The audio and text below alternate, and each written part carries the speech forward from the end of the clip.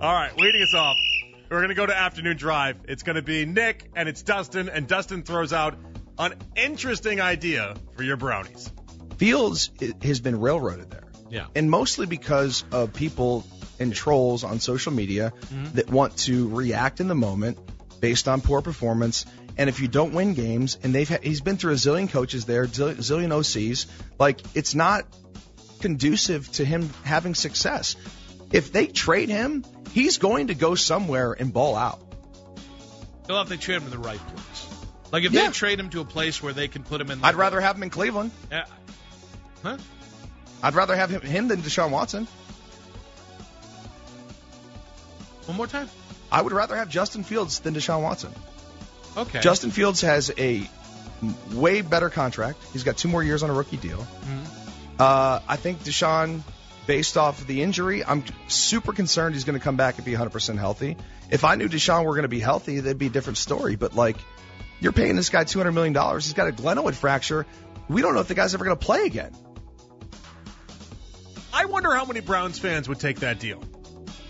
Yeah, you watched Justin Fields last night. He had the 2 fumbles. Justin Fields and Josh Dobbs combined for 380 yards, 1 touchdown, 4 interception, 2 fumbles, sacked 5 times. Welcome to primetime football. It was not a fun watch for either party. I don't think he's going to stay with the Bears long term, and I do think after this year he's going to get traded somewhere else and he will be a good quarterback. I think it's going to end up being a Baker Mayfield type thing for him, where he goes to a different team, and depending on what team he ends up with, will probably depend on what type of success he has or doesn't have. I've said all this season, if Baker Mayfield ended up in Kyle Shanahan's system, Baker Mayfield would be winning a Super Bowl this year. Where you end up sometimes really does make a big difference. And in Kyle Shanahan's system, for instance, I think Baker Mayfield would have just been absolutely golden. He didn't end up there, didn't end up in a bad situation, but didn't end up there, and here we are. Justin Fields in the right situation, getting somebody that knows what to do with that talent, and being able to utilize the run game with him in a way that Chicago hasn't really done on a consistent level. They've held him back in 2 ways. They did not find a way to utilize his Lamar Jackson-ness that he has and being able to be one of the best runners of the football we've ever seen at the quarterback position, and they don't let him throw the ball downfield. Good things happen when they let you throw the ball downfield. They don't let him throw the ball downfield. He's going to be happy to be out of Chicago. I don't know where he'll end up. It will not be here, but it's an interesting thought. All right, next up, it's going to be Lima. It's going to be Ken, as the 2 of them discuss an accident in the Lima household. Baby Izzy is 1, right? She is 15 and a half months. Yeah, she don't know nothing. No. So you said she's starting to say some words. She's already cute. broken 3 different ornaments. One was my favorite, the Ohio State snow globe one, and I started crying because here's why. It had nothing to do with Ohio. It was just that I was thinking that she was going to grow old with this ornament. And she took it right off the tree, took it right into the kitchen, and then I heard Sarah scream and then clean it up, and Sarah didn't care. She was like, oh, and I'm like, I literally had just thought that she was going to grow old with that, and this was going to be something we'd share forever. It's gone. Can you get another ornament? I don't know where it came from. I have no idea. All right, if anybody out there, you're not saying this, I am. No. If anybody out there knows how he can get a hold of an Ohio State snow globe ornament. It was so nice. No, because I got an idea. She's so young, she don't know any better, so you don't even have to do it. And then if you get another snow globe ornament, just put it high enough on the tree so she can't touch the damn thing. So her grandmother did say you have to put dummy ornaments on the bottom. I never thought about that. And I have a 9-month-old. I probably should have thought about that. But, I'm in a interfaith relationship. And so the Christmas side of things comes down to whether or not I want to put them on there because I'm Catholic. So we got mentioned the bench out there. The Catholic stuff, Christmas is on me. And so I got to figure that out. And I wasn't going to do it this year. And the more and more I thought about it within the context of this conversation, I'm going to put the tree up. I'm going to put it up. And I'm thinking about all the years that I was single and I was in different spots, whether I was in Montana or Wichita or the early part of me being in Cleveland or Houston. And you know what? Sometimes a Christmas tree is really good for the soul.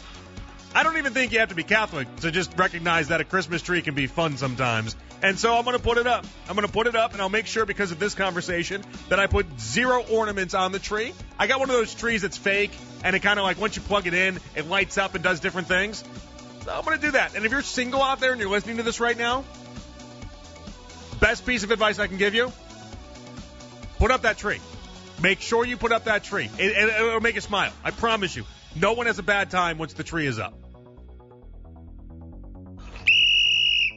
And that includes you too, Michael Bohm. You want to put up that tree? Put up that tree. Nobody's stopping you, I promise you. All right, next up. Baskin and Phelps on the news that Hugh Jackson has been fired from Grambling State. Oh, no, I'm still grumpy at him. Why? Yeah, why are you grumpy with him? So remember when he joined us after it was all said and done? He was talking about the book that never got released, and he hopped on our show, and we had a lovely conversation. And it was nice of him to do that. We appreciate it. Right. Well, our buddy Terry Pluto wrote up a story about that he released on Sunday. And I'm sitting there on Sunday morning with a bowl of cereal and a cup of coffee. Ooh. Raiders of the Lost Ark is on. Oh, nice. I'm invested. Always all right? good. This is a great morning. Yeah. All of a sudden, I get a phone call. It's Hugh Jackson. And he's on the phone with me. Wait a second. Ding.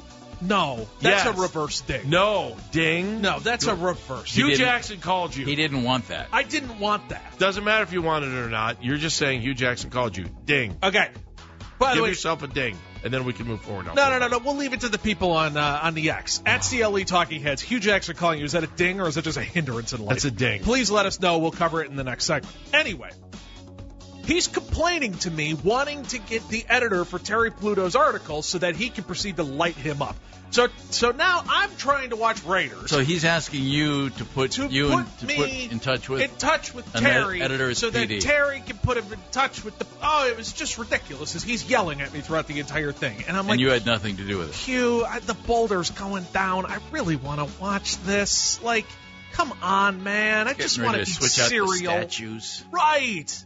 You're ruining Raiders, man. Shut up. You've ruined enough of my Sundays. Give me this one. How many Raiders could he have ruined? Thank you. I was going to go there myself. Well done, Andy Baskin. That's a darn good one. Although he was 8-8 in Oakland. So did he really ruin him? And that's how Hugh Jackson ruined one of my Sundays in the middle of the summer. I'm sorry. Sorry to hear that. Poor baby. Well, I'm sorry that you lost this job. And I mean that sincerely. Yeah, I don't ever want anybody to lose. I mean that sincerely. Couple good lines from Baskin in there. I like the Raiders line, obviously. I think he is right. That's a story told because you want the ding to happen. But I think it's a ding and it's a hindrance. It's a great story in total because Hugh Jackson, that would be a hindrance. Hugh Jackson calls me up tomorrow. I'm not excited by it. Now, he calls me up here on 92.3 The Fan. I'm pretty excited about it because we're going to get down to the nitty-gritty football of everything, and we're going to find out if he still eats Chipotle every single day, like people have told me for years on end. We're going to find out some answers from Hugh Jackson. None that would make a difference in anybody's life. I would just want to know what was going through his mind as he shook Baker Mayfield's hand and said congratulations on being named the backup quarterback on Hard Knocks. That's what I want to know. But hey, to each his own. Him being out of the job can only be good for the prospects of him being on Baskin and Phelps and other various shows, and I'm here for it. Because say what you want about Hugh, I've never met somebody that accomplished less but believed in themselves more than Hugh Jackson. And for that, I thank him. That's a very Tosh.0 way to go there. And for that, we thank you. All right, next up, Nick and Dustin on drinks. Can I just throw one in here? He just made fun of you for being in college. Old-fashioned chocolate milk, guys. Yeah, and it's the fattiest version of it. Don't care, dude. I have gotten a half gallon for my children. I think you got to get it out of the carton though. Yes, no. And here's the thing: it tastes different out of the. What would you call it? The jug. Yeah, I mean the jug. Yeah, I'm saying you drink out of the jug. Yeah, I do. Yeah. I do. Yeah. Also, someone else tweeted about this, and they're dead right. Mm-hmm. When you go to the refrigerator in the middle of the night and just like grab a bottle of like orange juice, apple juice, whatever it is, and just drink out of the bottle, it tastes way better. Yeah, no, 100%. Why is that? Why is it? Is it because you're thirsty? That's why you took yourself from your bed. You had to be so thirsty that you went from your bed all the way down to the stairs or wherever your kitchen is, and then you opened up the fridge, and then you pulled out the drink, and then you drank it. So it could have been anything, and you would have thought it was awesome. Like when you're hungry, and the only good thing around is, vegetables or something that isn't the funnest thing in the world to eat. All right, hey, they put this cheese with broccoli now. It tastes fantastic, right? You're like, oh, this is good. Where did this come from? How is asparagus my favorite thing in the world right now? I love asparagus. Anytime I order steak, it's always asparagus at the side. But you get the point. When you're hungry, when you're thirsty, things taste much better. That's got to be the only reason why. There's nothing about the drink that fundamentally changes. All right, next up, Ken and Lima on Myles Garrett potentially not playing this weekend. It's still never easy to win in Denver. I mean, they did beat the Kansas City Chiefs. Yeah. They did beat the Buffalo Bills. But it would have been a different story. You are down guys. So your coaching staff's job has been extra hard this year, which is why I've been giving Stefanski so much credit. Well, the injuries are different now. I think they've changed all of our perspective of what's to come. But I felt better about the Rams game than I did the Denver game. I really did. I felt, hey, the more controlled environment, you're out of the mountains there. But, people go up to the mountains and all of a sudden there's problems there. I mean, it's hard to win them. Because it's just so different from anything else. The reason I told you yesterday off the air, I don't know if I said on the air, that I thought this was going to actually be tougher, is if Denzel Ward can't play, if Myles is limited or doesn't play, and we don't know the answer to that, we won't know till the end of the week, maybe until Sunday. That is an offense that has layups. They have so many layups built in that so many teams don't have, where if you don't get a pass rush, they are going to move the ball up and down the field against you. And now they have a running game. That running back is a stud. I mean, he had 148 yards last week. Now you showed somebody like Sean McVay in how many games this season that there are ways to attack on the ground. That's what makes that makes me really nervous. That's what makes Sean McVay different and Kyle Shanahan different, because I think a lot of people are focused on call plays. I'm like, nah, they got culture. They coach. I think Lime was right. Of all the weeks to have Myles out, this one would be the worst if you were to choose, because Sean McVay will be able to find a way around it. And Matthew Stafford, now every quarterback under pressure is different than not under pressure, obviously. But Matthew Stafford is not like Joe Burrow. Joe Burrow gets under pressure, he takes the sack, and then he keeps things moving. Matthew Stafford under pressure is way different than Matthew Stafford with no pressure. Matthew Stafford last week had zero pressure. He got one sack. That was it. Taken down once. He threw 4 touchdowns, passer rating in the 120s. Good morning, good afternoon, and good night.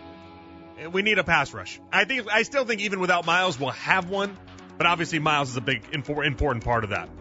All right, what's next for Ohio State and who should make the college football playoffs? Nick Wilson, Spencer German have all the answers during their podcast. Subscribe to Sons of the Shoe in the Odyssey app, 923thefan.com, or wherever you get your podcast. What type of defense is this without Myles Garrett? Daryl Ryder, our Browns insider. We'll answer that and more next. It's Overtime with Jonathan Peterlin here with you on The Fan.